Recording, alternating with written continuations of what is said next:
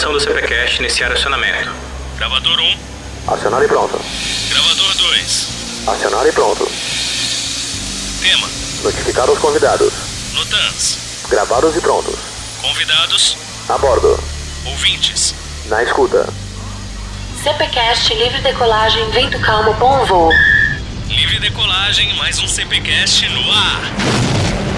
Oscar Limalfa, senhores aviadores, aqui é o Alexandre Salles e ganhar em dólar é bom. O difícil é se manter com custo de vida também em dólar. Acho que essa daí é a parte fácil. Oscar Lima Alfa, aqui é a Marina Contieri e depois que eu decidi fazer o curso nos Estados Unidos, meu mundo parou de girar e só capotou.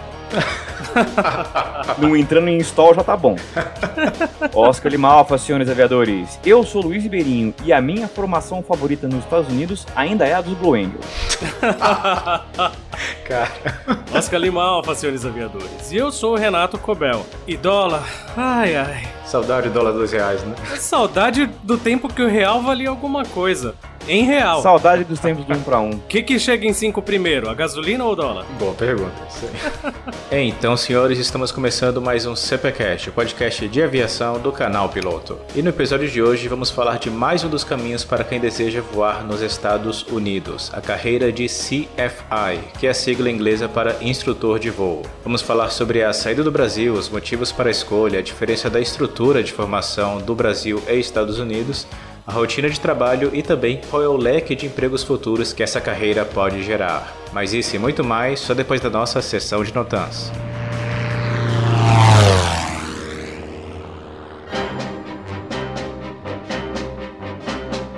Olá! Passei para relembrá-lo que você escuta o CPCast graças ao apoio da Bianchi, a maior plataforma de cursos EAD para pilotos do Brasil. Lá você pode fazer os cursos de PP, PC, comissário de voo, todos homologados pela ANAC, e agora a Bianchi conta com mais uma novidade.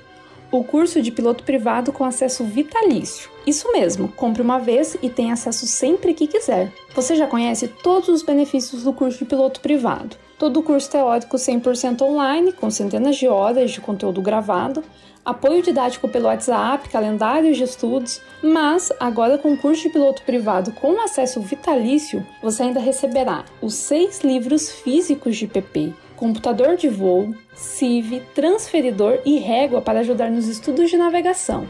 Acesso a todas as atualizações que possam ocorrer futuramente e mais de 4.000 questões de simulados de prova para você testar seus conhecimentos. Tudo isso por apenas 10 vezes de R$ 129.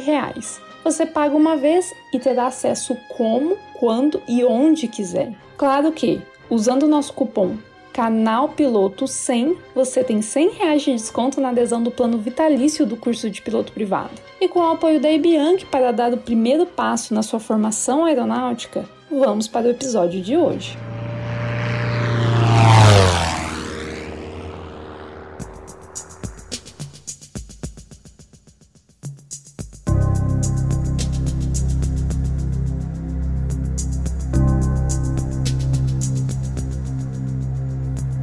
Para começarmos, pessoal, é interessante citar como a Marina chegou até esse episódio, né? Lá no Instagram do canal Piloto, nós respondemos perguntas do pessoal todas as semanas praticamente. E com o tempo a gente começou a notar que a Marina tinha vários complementos relevantes, né, tanto para as perguntas do pessoal quanto para as nossas respostas por ali, principalmente sobre a formação nos Estados Unidos, mas não apenas limitado a esse tema. E antes do episódio, quando a gente perguntou um pouco sobre a vida dela, né, para montar a pauta desse episódio, nós notamos como ela viveu na prática muitos dos temas que a gente aborda aqui, né, para o nosso público através dos episódios, como a formação aqui no Brasil, a faculdade de aviação, o trabalho em solo em uma companhia aérea e, claro, a formação americana. Então, para quem pensa em seguir uma trajetória de carreira similar à dela, vai ser bem relevante a gente ver como tudo isso ocorreu na prática na vida dela.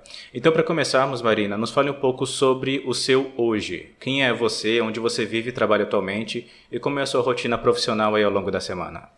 Hoje eu sou instrutora de voo nos Estados Unidos, no estado do Oregon, numa escola 141. Parte 141. A minha rotina ela é bem puxada, começa normalmente umas 6 da manhã e vai até às vezes 8 da noite. Tem um dia de folga só. Aí eu dou aula de privado, comercial, instrumento e por enquanto é isso. Logo mais, CFI. Levando em conta também a meteorologia do estado onde você, né, vive e trabalha, você consegue voar com que frequência mais ou menos durante a semana ou durante os dias? Então, a aviação aqui é bem sazonal. Como aqui chove bastante, mas não é aquela chuva igual em São Paulo, que tem o horário da chuva e todo mundo fica debaixo da enchente. É aquela chuvinha, aquele chuvisco que fica, aquele céu cinza. E aí a gente vai com chuva mesmo, mas no inverno é mais difícil. Porque daí o ceiling desce e fica assim, às vezes 1.700 ou mais baixo do que isso. É legal para IFR porque a gente pega muito IMC e aí dá para já fazer approach nos mínimos já de 172. Então, para quem quer ter esse tipo de experiência, vale a pena. Mas acaba que vai dando um atraso mais no curso, né? Porque, por exemplo, se tem gelo naquele dia, então a gente já não vai IMC. Até usando como base outros instrutores e funcionários de escolas, né, que já passaram aqui pelos nossos episódios, tanto no Brasil quanto fora, a gente vê que por vezes a pessoa acaba tendo uma escalabilidade de carreira dentro da empresa, né? Por vezes começa em operações, depois fica dando aula teórica, né, ainda em solo para os alunos, depois começa como instrutor apenas de voo visual, depois faz a evolução para instrumentos ou multimotor e etc.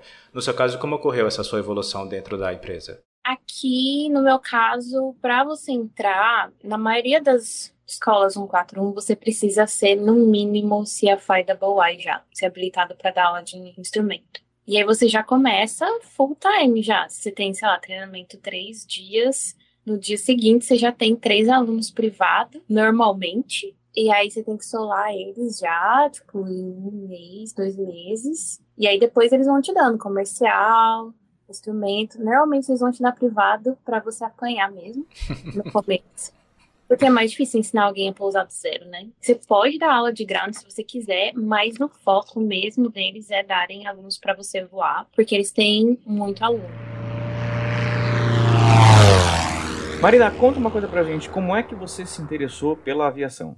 Eu tenho um piloto em casa, ele é meu padrasto. No começo, assim, eu não fazia muita ligação. Os meus pais, eles casaram quando eu tinha 6 anos. Então, pra mim, era uma coisa muito abstrata, assim, né? E aí eu lembro que eu chegava do colégio e ficava vidrada na sessão da tarde. E eu lembro de ver um filme que era um filme de controlador de voo, na verdade. Era um piloto que tava passando um perrengue lá e o foco mesmo era no controlador. E eu olhei aquilo e falei assim, nossa, que negócio da hora. E aí eu cheguei pro meu padrasto e falei, acho que eu quero ser controladora de voo. Eu tinha uns 7, 8 anos. Ele olhou pra mim, chocado, e falou, pra quê? Você pode ser piloto. Geralmente a galera se interessa pela aviação pelo Top Gun, você foi pelo autocontrole. Freud explica, enfim. Tô imaginando que se você tivesse assistido um jogo de futebol, você ia querer ser juiz. É tipo isso. Bem por aí mesmo. E ele falou, vai ser piloto, pega a experiência inteira, por que você vai ficar só na torre? E aí eu achei aquilo meio estranho, porque eu realmente não me via voando o avião. E aí foi passando o tempo e eu fui crescendo e eu vi que para ser piloto você tinha que manjar de matemática. E eu era aquela pessoa que ia bem em tudo, menos em matemática. Sei como é, sei como é. A humilhação, assim, pra passar com 6 no final do ano. Fui deixando essa ideia de ser piloto de lado. E aí eu falei assim, eu vou ser comissária. Vai ser ótimo, eu vou conhecer vários países, vai ser maravilhoso. E aí a minha mãe falava, tipo, não, tenta ser piloto, aquela coisa toda. Eu falei assim, talvez. E aí a minha mãe virou, a gente morava perto de um aeroporto em São Paulo. Ela falou assim, vamos fazer o ground school só pra ver como é que é. E aí eu me permiti, assim, ver o que era, pra ver se eu gostava. Então, foi como experiência, você já foi direto fazer o ground school antes mesmo de começar algum curso teórico nem nada, foi ver na prática, né, como era tudo isso, então. Foi no Brasil, né? Aí eu fiz o ground school, eu tinha 17 anos, e eu fiz junto com o ensino médio. Então, eu gostei, mas eu era péssima, eu não entendia nada. Vocês já assistiram a aula do Marcelino? Sim, já. Nossa, ele falava, e eu não entendia nada da prova do Aeroclube e eu nem voltei pra pegar o resultado porque eu sabia que eu não tinha entendido nada. Aquela coisa que você olha e fala assim, poxa, eu só queria voar, né? Só para dar um pouco de contexto pro pessoal, o Marcelino, ele é um professor, ou era, né, um professor de teoria de voo lá no Aeroclube de São Paulo, só que ele também era professor de física em faculdade.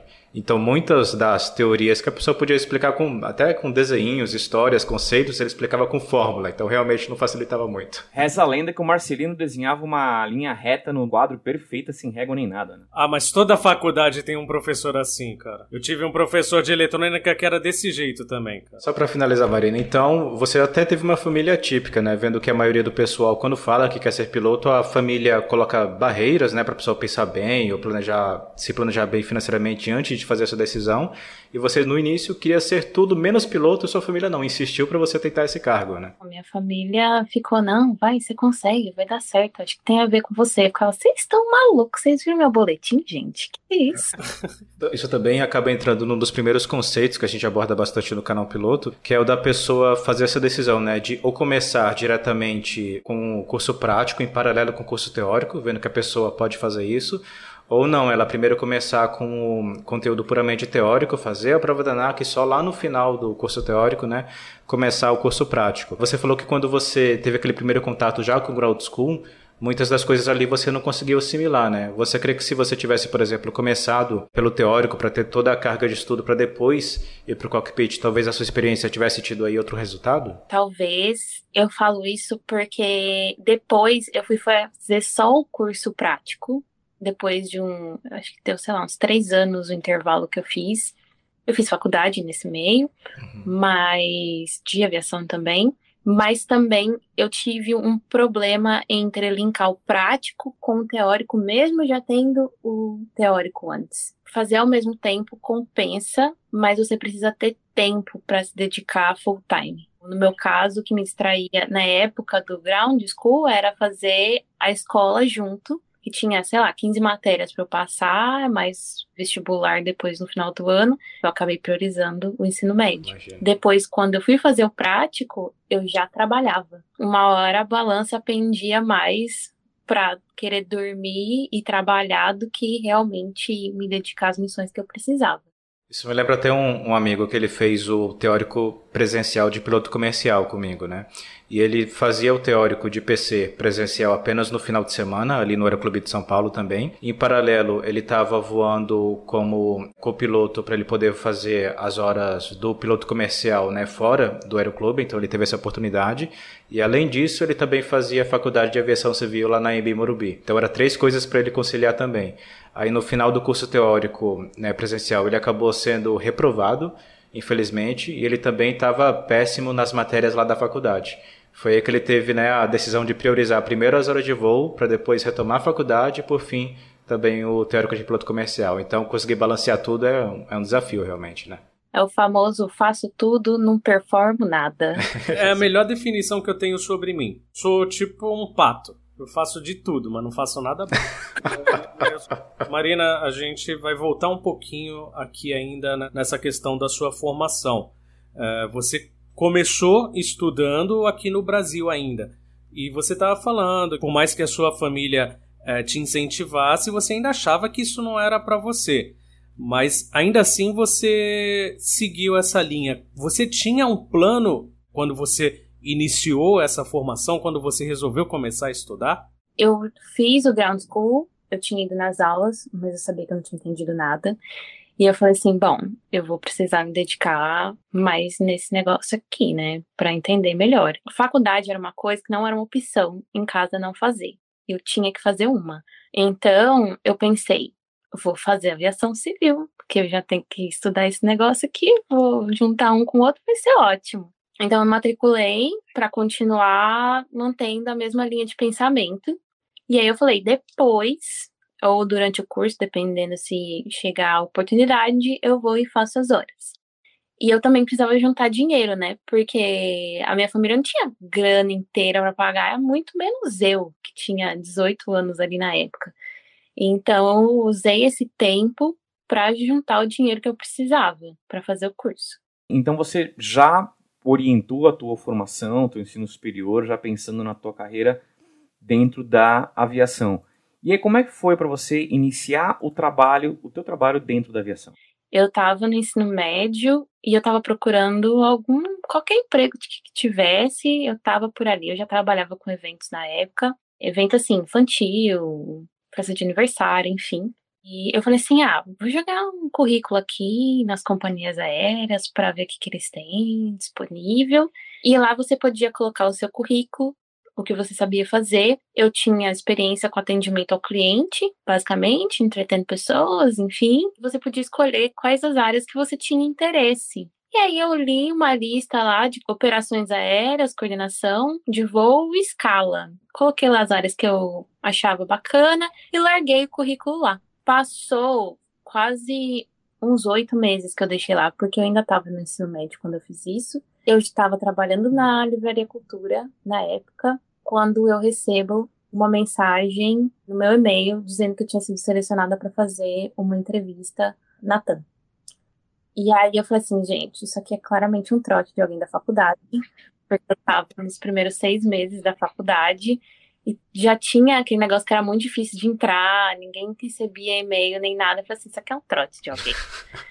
E aí me ligaram no meu telefone e falaram assim, a gente queria saber se você aceita fazer entrevista. A gente mandou e-mail, você não respondeu. Aí eu falei assim, tá, onde é que é? E aí me deram um endereço, olhei no Google, era lá mesmo. Eu falei assim, vou, ué. E aí cheguei lá e fiz a entrevista, a dinâmica durou um dia inteiro, na verdade. E aí depois de um tempo eles chamaram para trabalhar e aí eu fiquei lá por 5 anos. Eu fui contratada inicialmente para trabalhar no departamento de controle de operações aéreas dentro da escala de voo. Só que o meu primeiro cargo era ser atendente de telemarketing, atendendo os tripulantes que ligavam lá.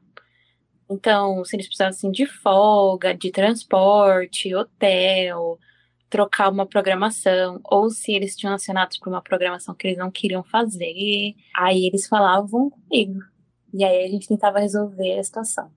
Seja durante a entrevista ou até durante a inscrição, quando você enviou ali o seu currículo, o fato de você estar fazendo na época a faculdade de aviação teve relação com a contratação? Não, porque teve algumas pessoas da mesma seleção que passaram junto comigo que não tinham nada a ver com aviação e foram selecionadas. Mas depois dessa minha turma, muitas pessoas eram selecionadas só por conta da faculdade mesmo. Então eles estavam tentando priorizar quem tinha formação na área. Mas assim, não tinha regra não. Tinha gente lá que trabalhava comigo que era professor de matemática, área de vendas. Algo que impressiona é o contraste com algumas pessoas que são assim, bem setorizadas e criteriosas no passo a passo da carreira, né? Por exemplo, primeiro eu vou fazer a minha faculdade, vou chegar até o final, depois eu faço o teórico, eu chegar até o final, depois eu vou fazer o prático, eu chegar até o final. Aí só quando eu tiver tudo o que eu posso ter na minha ficha profissional, aí sim que eu vou tentar procurar algum cargo. Já você, sempre que teve uma oportunidade, né, você acabou tentando aproveitar e até por isso que você conseguiu oportunidades tão cedo assim, né?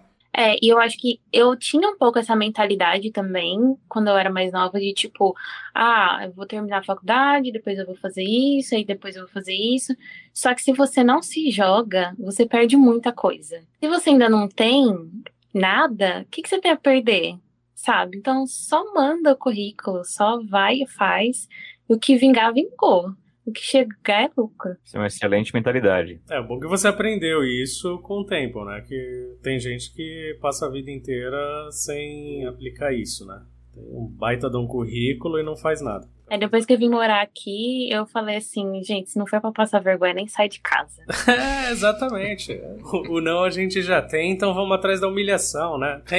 É tipo isso. Você passou basicamente esses 5 anos trabalhando só com essa parte aí do telemarketing, da escala, dessas necessidades da tripulação, ou nesses 5 anos mudou um pouco de área lá dentro, avançou alguma coisa, experimentou outras oportunidades dentro da TAM? A TAM era uma empresa bem legal porque você podia ir para outros setores, você podia crescer dentro do setor. O próprio setor lá tinha uma política de progressão mesmo. Então você entrava como atendente de telemarketing e aí conforme o seu progresso, você podia pleitear uma promoção. Na verdade, na época você era auxiliar primeiro, aí depois você virava escalador 1, depois escalador 2, depois escalador 3, aí supervisor e aí era gerente, né? No meu caso, eu cheguei até auxiliar porque eu dividi em 2, no caso, a minha carreira. Eu tava no hangar, ninguém liga pra escala pra dizer que tá feliz. Imagino que sim, né?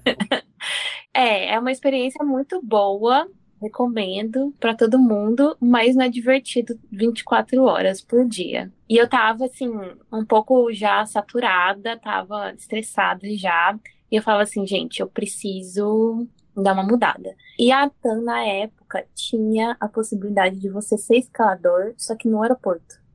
Então, lá no DO, onde os tripulantes se apresentam, eles se apresentavam presencialmente para alguém da escala lá. E aí eu falei assim, é isso aí, quero ir pra lá, vai ser mais de boa pra mim, eu gosto mais de ver gente. Cheguei pro meu chefe, eu sabia já que eles iam me promover para ser auxiliar. E eu falei assim, se tiver qualquer vaga para auxiliar no aeroporto, eu quero ir. Foi isso daí, eles me mandaram pra lá e eu fiquei 3 anos atendendo presencial no aeroporto. E aí depois eles tiraram a escala do despacho lá.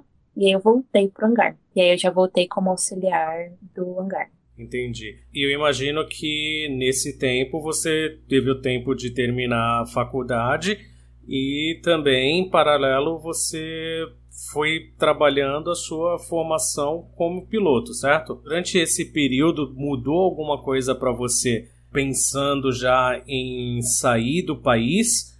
Ou teve algum fato que fez você decidir ir para fora do país no meio disso? Ou foi uma coisa que foi trabalhando na sua cabeça? Eu já era uma pessoa que eu gostava muito de outras culturas, mas por curiosidade mesmo. Eu assistia todos os episódios, Globo Repórter, em outros países, eu era essa criança. Porém, eu não falava inglês bem. O inglês era, sim, hi, bye, the book's on the table. Era isso, assim. Eu falei que eu era a pior aluna de matemática, mas eu tava pau a pau ali com inglês também. Eu tinha o mínimo para passar ali sempre na régua. Essa era uma das outras coisas também que me afastava um pouco da ideia de ser piloto, porque a questão do ICAO 4 vinha crescendo muito forte já. Eu vi o meu padrasto tendo que fazer o ICAO 4 e tendo que estudar tudo de novo, e eu falava assim, gente, esse homem que já voa há 30 anos está fazendo o curso para passar no ICAO 4, como é que vai fazer, né? Então, tinha essa barreira da língua, então eu não pensava em sair do Brasil antes disso. Até que, fazendo aviação, eu sabia que eu não ia ter como escapar do inglês. Na época da faculdade, a escola que eu trabalho agora foi lá na faculdade e eu não fui nesse dia. Eu não estava lá, mas todos os meus amigos foram. E uma das minhas amigas foi convertida pela palavra deles e ela decidiu trancar o curso. Ela falou assim, eu tô trancando o curso e tô indo pra lá. Eu falei assim, amiga, você é louca? Tipo, termina a faculdade antes, né? E ela falou assim, não, eu vou, e aí depois eu volto e eu termino. E beleza, né? Ela foi na frente, assim. E aí depois eu já tinha terminado a faculdade, fiquei muito assim, pensando e vendo como é que era, e comecei a me interessar vendo ela aqui. Entendi. Então foi uma questão de má influência de uma amiga que falou assim, quer saber? Cansei de Brasil, vou pra lá. Assim, tem outros motivos também, porque eu tentei voar aqui aí no Brasil, né? Só que eu não me identifiquei com a metodologia. Não foi bom pra mim, eu falei assim, não tô me encaixando, acho que não é isso que eu quero. Eu ia pro aeroclube e aí era sempre um instrutor diferente. E aí, cada um falava uma coisa, não tinha nenhum standard, assim, eu ficava louca, eu já tava cansada do trabalho. É isso, eu ficava de mau humor mesmo, porque eu tinha que agradar uma pessoa diferente o tempo todo. E eu não sentia que eu tava aprendendo as coisas. Eu sentia que o cara tava voando por mim e eu tava ali só assistindo. Isso de agradar uma pessoa diferente o tempo todo, eu sempre escuto dos meus amigos que são copilas com relação aos comandantes. É, o famoso tipo, não, você tem aqui, você tem que virar pra esquerda. E o outro, não, mas aqui, isso daqui, você pôr esse botão aqui, você aperta primeiro do que aquele outro. Não, táxi tem que ser com mistura rica. Não, tira um pouco da mistura pra taxiar. Então foi isso, tipo, a metodologia não tava me agradando. Tinha a questão que lá em casa eu precisava falar inglês já, meu padrasto já tava muito assim, tipo, você precisa falar inglês, querida. Resolve esse problema aí. E aí eu já acompanhava o canal piloto há bastante tempo e eu via os episódios, já ouvia falar da estrutura do curso nos Estados Unidos. E eu falei assim, talvez seja uma boa pra mim, já que tenho o costume de manter o mesmo instrutor. Olhei um pouco assim da estrutura E falei assim, ela tem voo solo também, e era uma coisa que eu queria muito me sentir segura pra voar, porque eu não me sentia segura pra voar. Foi isso, entrei em contato com aquela minha colega lá, falei assim, e aí, como é que tá? Tá gostando? Ela falou assim, vira instrutora. Aí eu falei assim, então é isso, tô indo. Então, além de ser má influenciada pela amiga, também foi má influenciada por nós. Eu gostaria de, nesse momento, em nome do Ribeirinho e do Salles, te pedir desculpa, tá? Mas quem deu a cartada final foi quem? A minha mãe, porque eu ainda tinha o quê? O financeiro tava preso ali, né? Porque se já era caro em reais, em dólares, Agora, então. eu tava assim, ó, cara, não vai rolar. E aí a minha mãe já sabia que eu conversava com essa minha colega. Ela falou assim, Marina, você não tava vendo aquele curso lá nos Estados Unidos? Por que você não vai? Eu falei assim, mãe, você tá louca? A gente é de Osasco. Eu falei assim, isso não existe, não. Eu falei assim, é muito caro. Aí ela falou assim, caro quanto? Aí eu falei assim, eu não sei, mas deve ser muito caro. Ela falou assim, então traz pra eu ver. E aí eu peguei o orçamento, larguei lá na mão dela e falei assim, tá aqui, ó. Aí ela olhou, demorou uma semana, ela voltou, minha mãe trabalha com banco e tal. É uma pessoa que se planeja muito na vida também, financeiramente. E ela falou assim, o negócio é o seguinte, eu já sabia que você ia ser piloto, então já faz tempo que eu tô me planejando pra isso. Se você quiser, dá pra ir. Aí eu falei assim, é o quê? Eu preciso fazer um parênteses aqui para falar uma coisa que eu estou assim impressionado, né? Porque geralmente a formação das pessoas é assim, o aluno fala, eu quero, os pais falam, não, para com isso, não vai dar certo. E você era a pessoa que falava, ó céus, ó vida, o azar, não vai dar certo. Seus pais, não, vai que vai funcionar. Olha, a gente arranja dinheiro, dá um jeito. Gente, eu tô impressionado com esse plot twist aqui. Toda regra tem uma exceção. Tá aqui a Marina pra provar isso. Eu tô até com certo receio de falar, mas eu tô sentindo mesmo que a sua mãe queria você longe dela, na verdade, né? Aí ela falou isso pra mim e eu fiquei com aquela coisa de tipo, sabe aquelas frases bem clichês assim, tipo, o trem passa uma vez só. Se você ganhar na loteria, o que você faz? Se alguém faz uma proposta muito indecente, você aceita ou não? Vai e se der medo, vai com medo mesmo, né? O cavalo já tá encilhado, tá galopando, você tem que montar. Pois é, aí eu falei assim, cara, eu vou ter que tentar, porque se eu não tentar, como é que eu vou viver sem saber se eu ia dar conta ou não? E aí eu decidi aceitar. Então, já entrando nessa parte da sua ida para os Estados Unidos, a gente tem vários, né, checklists que o pessoal faz quando vai dar esse importante passo. Um deles é o planejamento financeiro, que felizmente, né, a sua mãe te apoiou nessa parte. E o segundo seria a parte da questão de burocracia, qual tipo de visto você escolher, com qual antecedência você tem que solicitar. Nisso você teve algum tipo de planejamento, assessoria, ou a própria escola para onde você ia te ajudou nessa parte? A escola dá, sim, uma assistência, depende muito de escola para escola. A minha, especificamente, ela te obriga a usar o despachante do seu país. Então, mesmo que você já fale inglês fluente e você queira contatar a escola diretamente, eles não aceitam, eles vão te mandar para a pessoa que é responsável do país. Aí ele vai fazer toda a papelada para você recebe em casa o documento, você só comprova as coisas que você precisa comprovar, e aí você recebe o passaporte no dia do embarque. E a escola te busca lá. Só para a gente ter uma definição de detalhes, no momento que você decidiu, sim, eu vou querer fazer a formação, né, americana e tal, até o momento que você chegou lá, se passou mais ou menos quanto tempo? Vamos colocar um cenário hipotético aqui. Se você tivesse primeiro feito todo esse planejamento financeiro para guardar até todo o valor necessário, né, e só então você fosse dar o primeiro passo para a burocracia em si, entre aspas. Essa parte de burocracia, visto, ida e tudo mais, demora quanto tempo, mais ou menos? Complicado falar de agendamento de embaixada, mas na minha época, 1 semana e meia, foi super rapidinho, porque como não era turismo, depende muito da data de embarque que tá lá, porque você pode escolher a data que você quer chegar. Qual o nome do visto exatamente que você acabou sendo encaixada? Eu usei o F1, na época ainda tinha a possibilidade de usar o M1, mas não faz sentido usar o F1. Se você já vai ter que se sujeitar, passar pela entrevista da embaixada, comprovar tudo que você tem que comprovar, faz o F1, porque o F1 você pode trabalhar durante o curso dentro da escola, obviamente, mas ainda te dá essa possibilidade. Depois, o que acontece? Os Estados Unidos tem um programa chamado STEM, que é Science, Technology, Math and Engineering, que é para os cursos técnicos que são dessa área. Então, física, matemática, tecnologia e aviação se encaixa nisso. Você tem o direito de trabalhar para adquirir experiência depois, quando você faz esse programa. Não são todas as escolas de aviação que têm essa permissão. A escola que eu estou tem, então eu posso aplicar para trabalhar 1 ano vinculada à escola como se fosse um estágio, e depois desse 1 ano você pode prorrogar com o governo para ficar mais 1 ano. Já no M1 isso não acontece.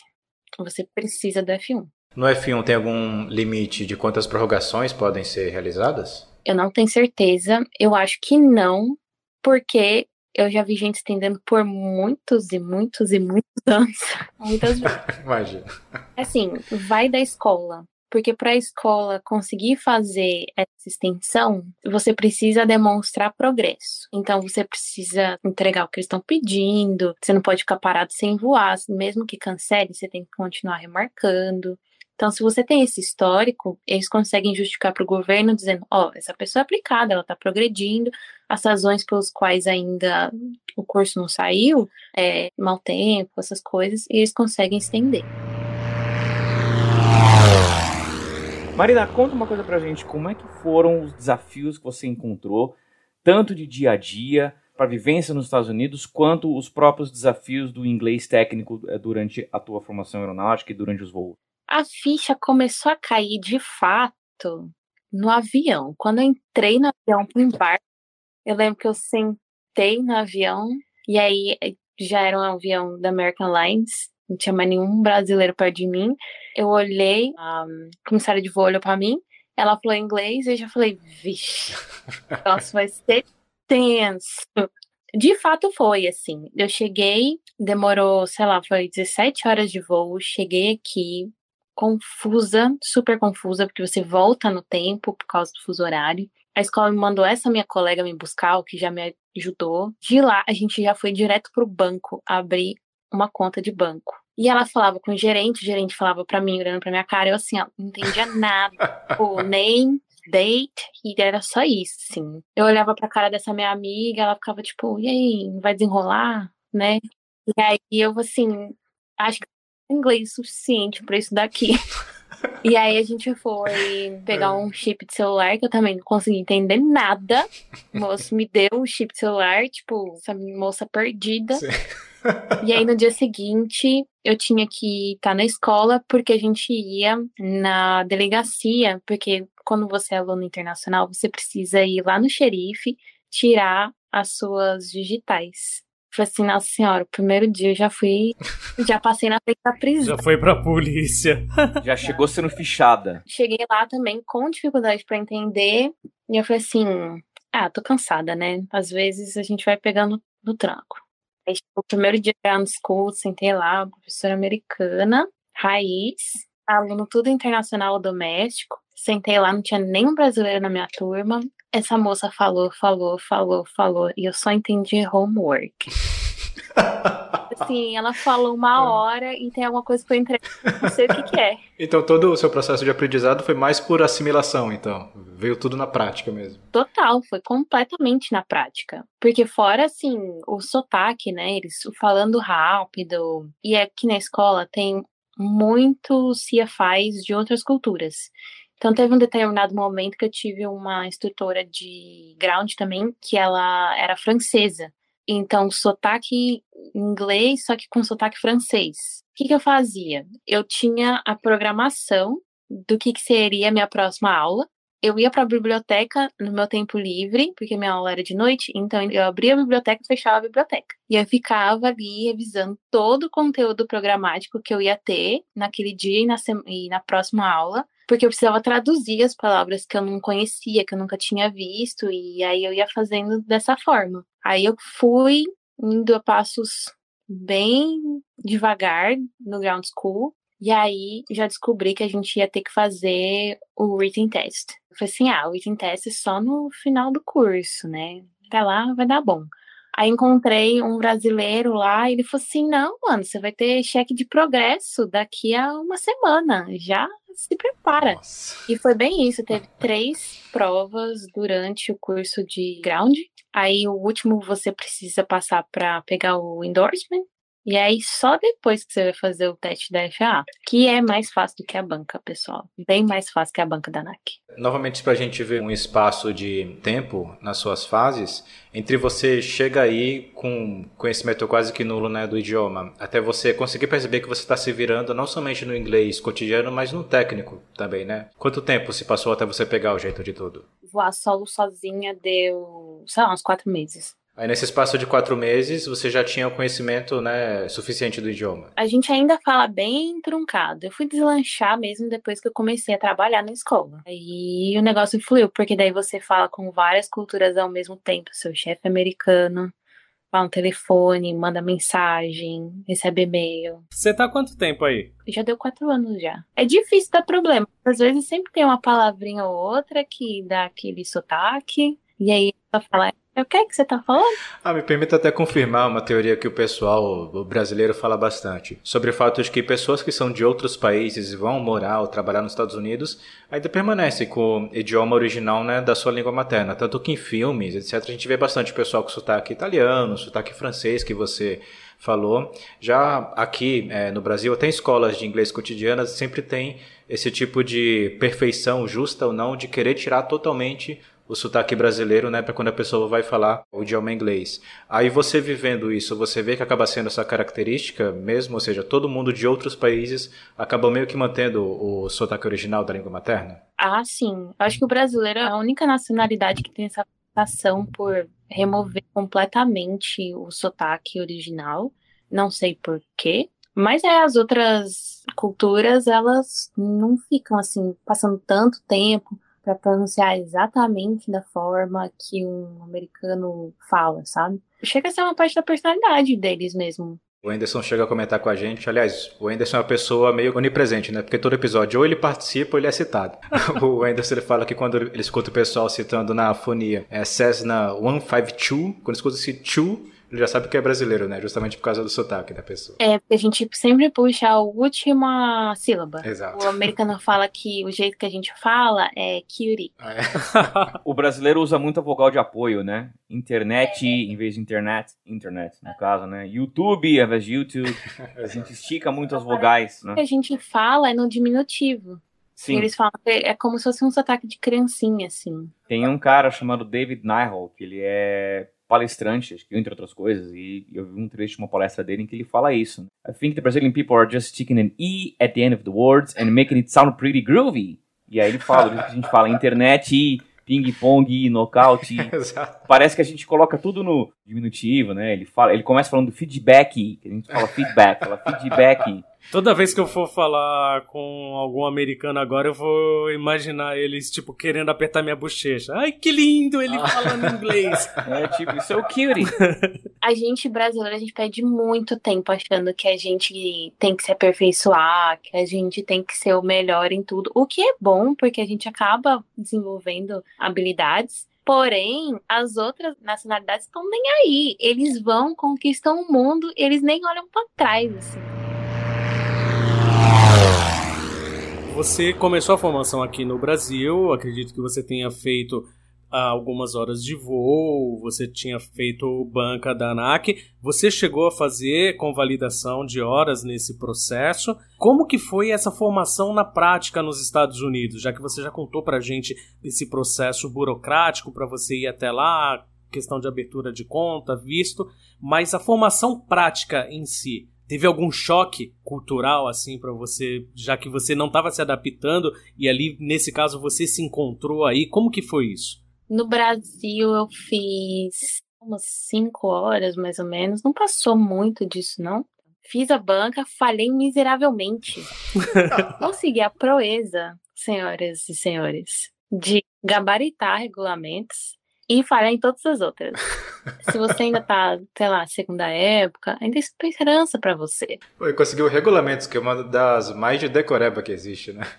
Não, e foi o maior rolê, porque eu fui pra Curitiba, porque era naquela época que era tipo não vai dar para fazer sem certificado, a gente não sabe quando que a lei vai virar, a Sim. São Paulo tá demorando 3 meses para fazer uma prova.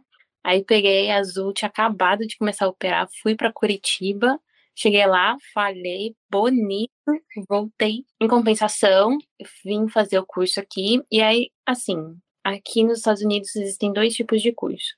O Part 61 e o 141.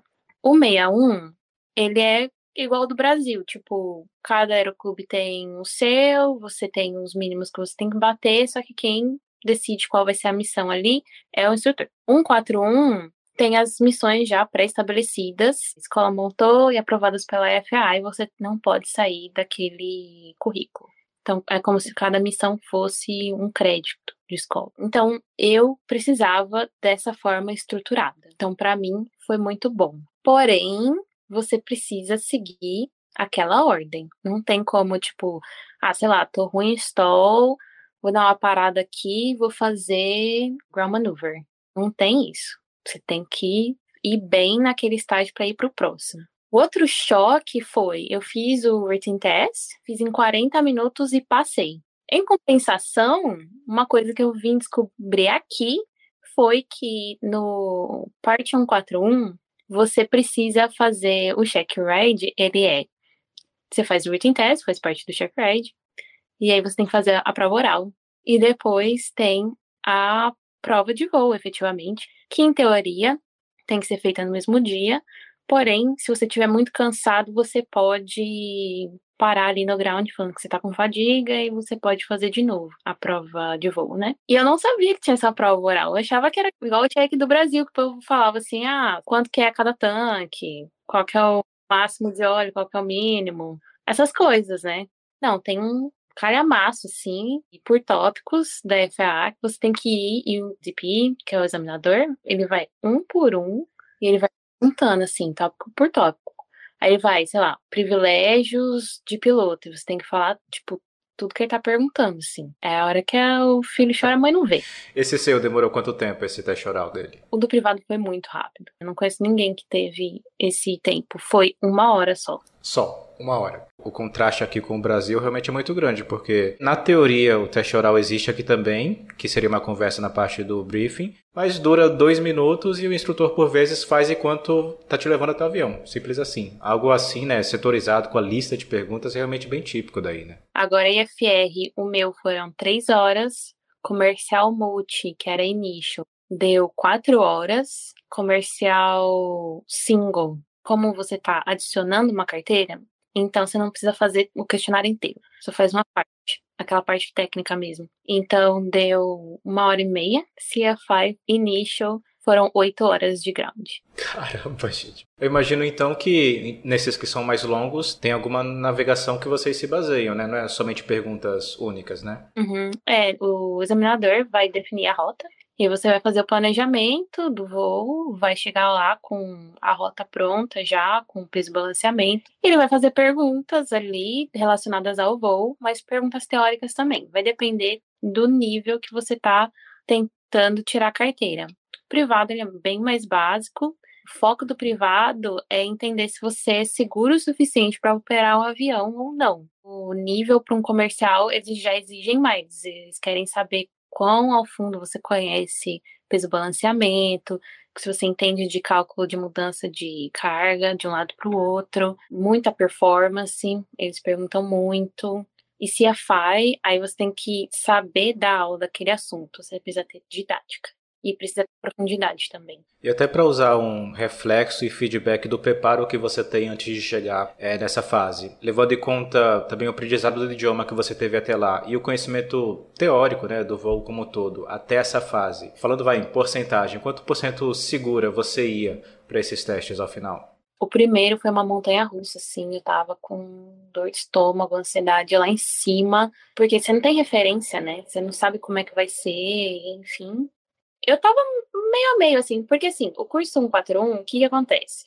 Você faz ele por estágios, e no meio desses estágios, você também tem a prova oral, também tem a prova prática. Então, você precisa passar nesse exame, que em tese é mais difícil que o check rate. no meio do curso ali, você já vai fazer um ground de 3 horas. O outro instrutor não pode ser o seu instrutor, tem que ser outro.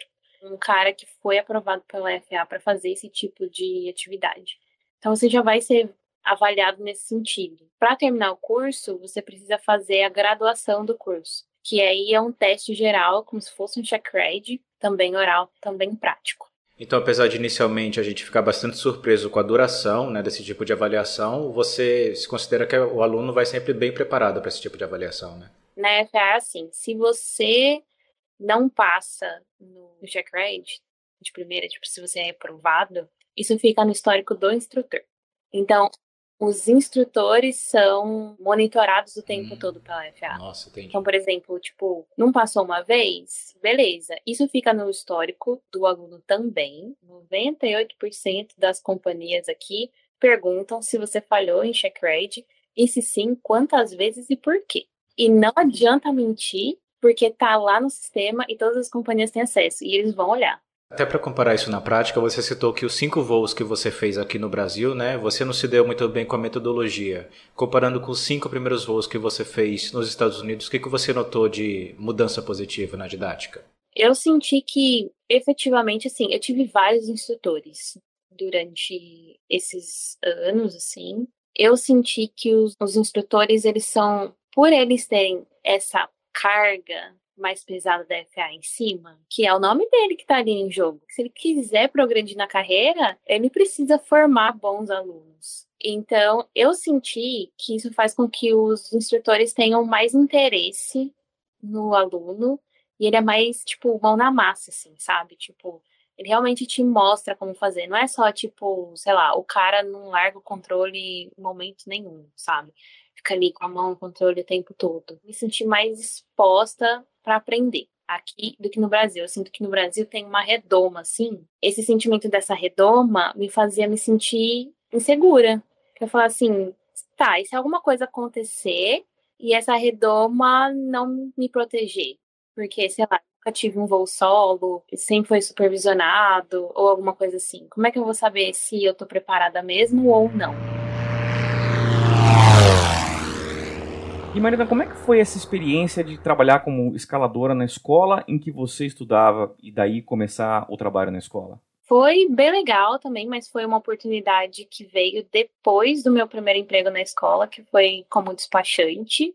O trabalho de despachante aqui nos Estados Unidos, ele varia também bastante de escola para escola. A maioria das escolas aqui, você recepciona um aluno, ele vai fazer check-in com você, você vai dar o avião que ele vai usar, você que dá a chave, você que recebe a chave de volta, e o maior trabalho mesmo é garantir que todo mundo tem o avião para voar, fazer a auditoria das horas, porque a gente faz o controle de quantas horas que falta para mandar para manutenção, qual que avião que vai primeiro, qual que vai depois. Essa parte foi bem legal para mim, para ver como é que é o backstage, assim, né, de como funciona. Isso é uma das coisas também que eu senti muita diferença do Brasil, mas talvez seja pelo local onde eu ia no Brasil. Tinha um distanciamento muito grande dos mecânicos aonde eu ia. Eu não podia nem chegar perto, assim. Se você achava que tinha um problema, você ligava pro mecânico, o mecânico olhava ali e ele que dizia se sim ou se não e nem olhava na sua cara, assim, basicamente. Você não podia nem chegar lá no hangar de manutenção. Aqui não, aqui você toma a decisão junto com o mecânico, a sua palavra é a última. O mecânico ele tá ali para dar a opinião dele como profissional, mesmo que ele ache que não tenha necessidade de mandar para o hangar. Se você quiser, você pode mandar para o hangar. Você pode ir lá na oficina, qualquer hora, perguntar para ele, ou se você está com dúvida em algum sistema, eles mesmos te mostram como é que funciona. Eles abrem, mostram para você, então é bem legal, assim. Coisa que eu não sentia no Brasil, que eu tinha essa abertura. Mas aí foi isso, eu comecei a trabalhar lá na escola, na área de despacho da aeronave deles, e tinha um colega lá que fazia o scheduling. Curiosa, porque eu já fazia no Brasil. Eu queria saber como é que era. E aí ele falou assim, você tem interesse de fazer? Eu falei assim, eu tenho, ué. Ele falou assim, quando abrir vaga, então eu vou falar pra colocar você. Eu falei assim, tá bom. Aí, dá uns 4 meses, mais ou menos, me chamaram. E aí eu estou até agora. Eu faço schedule da escola até hoje, mesmo sendo instrutora. E aí você chegou a ser instrutora e assim, o ser instrutora já era o teu objetivo dentro da tua formação? Não era, não. Era uma opção, mas não era. De novo, aquele negócio, né?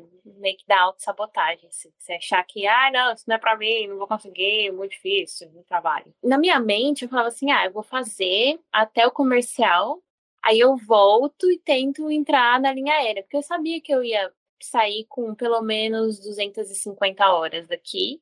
E eu falei assim, eu tento voltar pro Brasil. Só que, nesse meio tempo, aconteceram várias coisas, o dólar subiu, o real desceu, a economia não ficou grandes coisas, né? E aí eu tinha terminado o comercial e tinha essa oportunidade de fazer CFI, ninguém estava chamando no Brasil há bastante tempo já. E eu falei assim, acho que eu vou ter que fazer esse trabalho aqui para ter mais experiência. E aí foi isso. Interessante.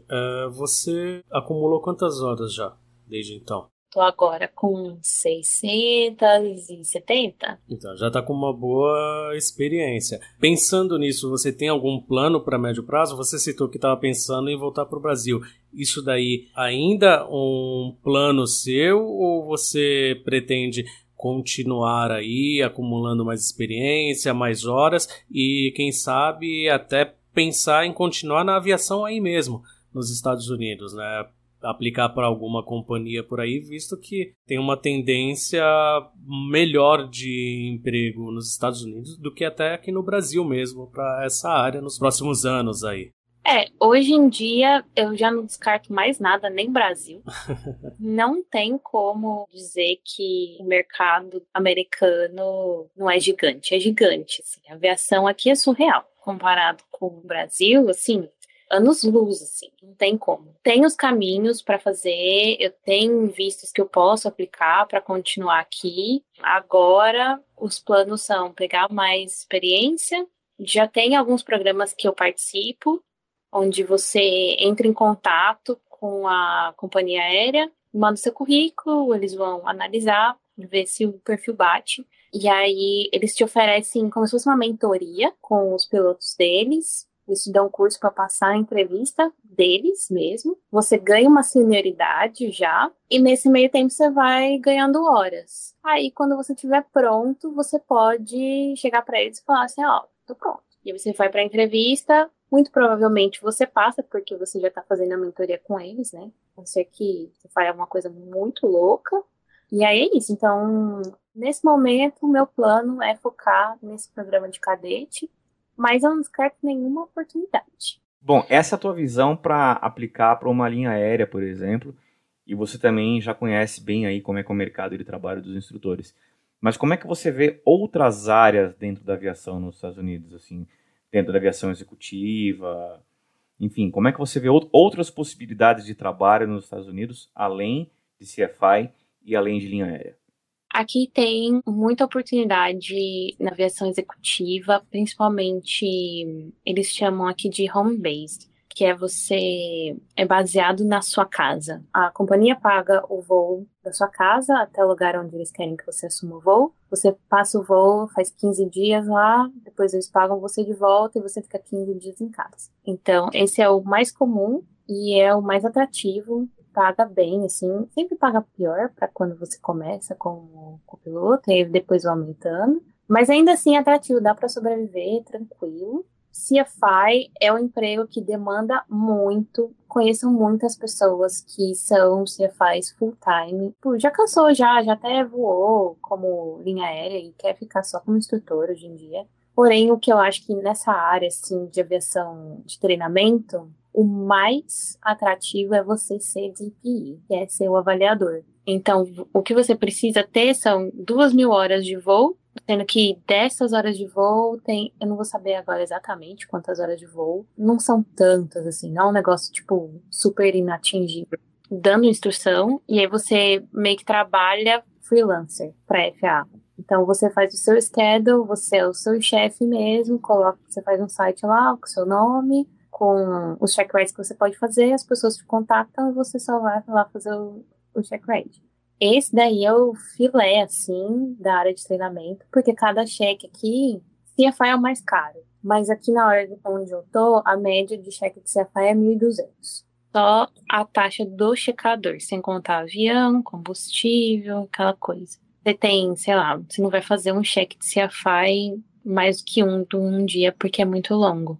Mas se você fizer 3 voos privado, por exemplo, naquele dia, como checador, cada cheque é $800. $2.400 num único dia de trabalho. É. Acho que não dá pra reclamar, né? Eu tô abrindo a calculadora aqui pra fazer a conta em reais. De cabeça tá dando uns 8 milhões, mais ou menos. E aí, assim, lógico, você vai ter que pagar imposto desse dinheiro e tal. Você tem que fazer isso com uma certa antecedência, porque você precisa passar no curso da FAA para CDPI. Mas é uma opção. Eu já vi pessoas que não eram americanas, eram de outras nacionalidades e conseguiram CDPI.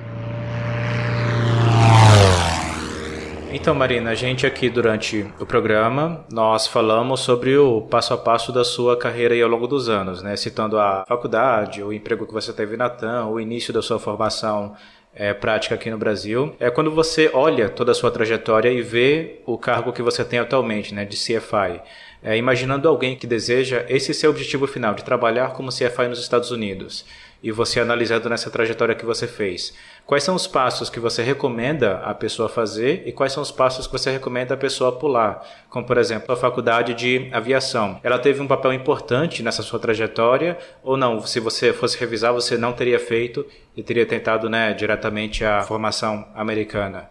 Então, vendo a sua trajetória, o que você pode passar para quem deseja atingir esse seu objetivo final?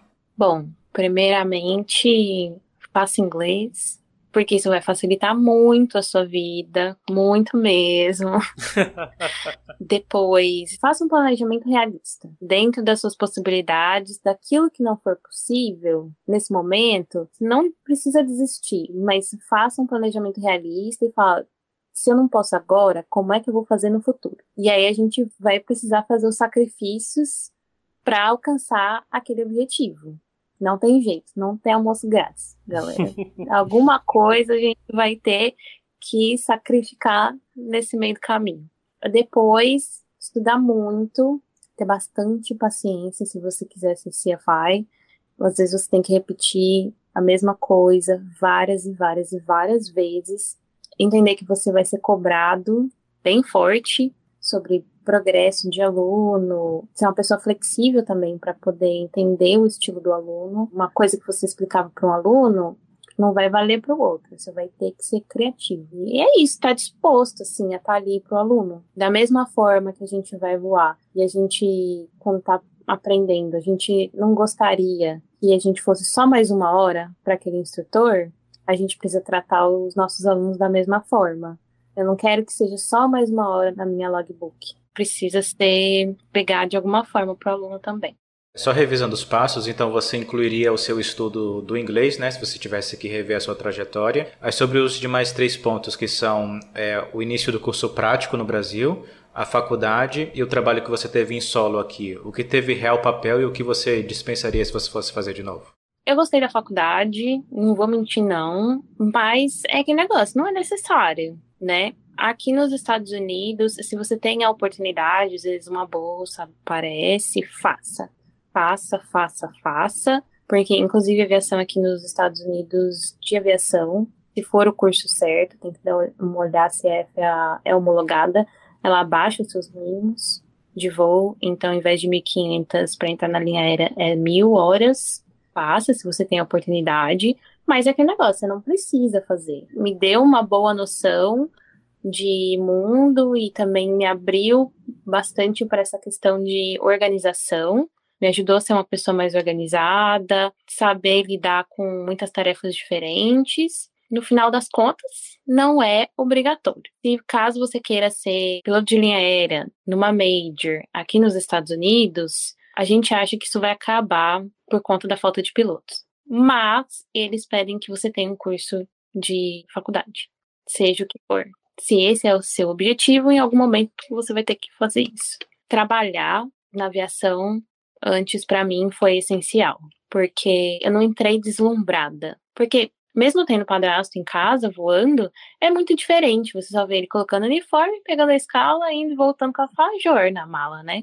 Mas você trabalhando efetivamente, você vendo o dia a dia deles, ainda mais na escala que a gente tem um contato maior, a gente vê a parte ruim também, a parte que não é tão legal assim. Então, eu acho muito importante para você desenvolver empatia, para você desenvolver conhecimento de áreas diferentes, tipo, por que que um catering não pode atrasar, por que que o mecânico age daquela forma, entendimento de processo, por que que tudo precisa ser um processo muito bom, lidar com pessoas na aviação, você vai estar sempre com uma turma diferente, então o entrosamento precisa ser imediato, todo mundo precisa falar a mesma língua muito rápido. Trabalhar na aviação eu acho que é muito importante. Se não tem essa oportunidade, vá buscar coisas que façam com que você trabalhe em equipe. Isso vai te ajudar muito.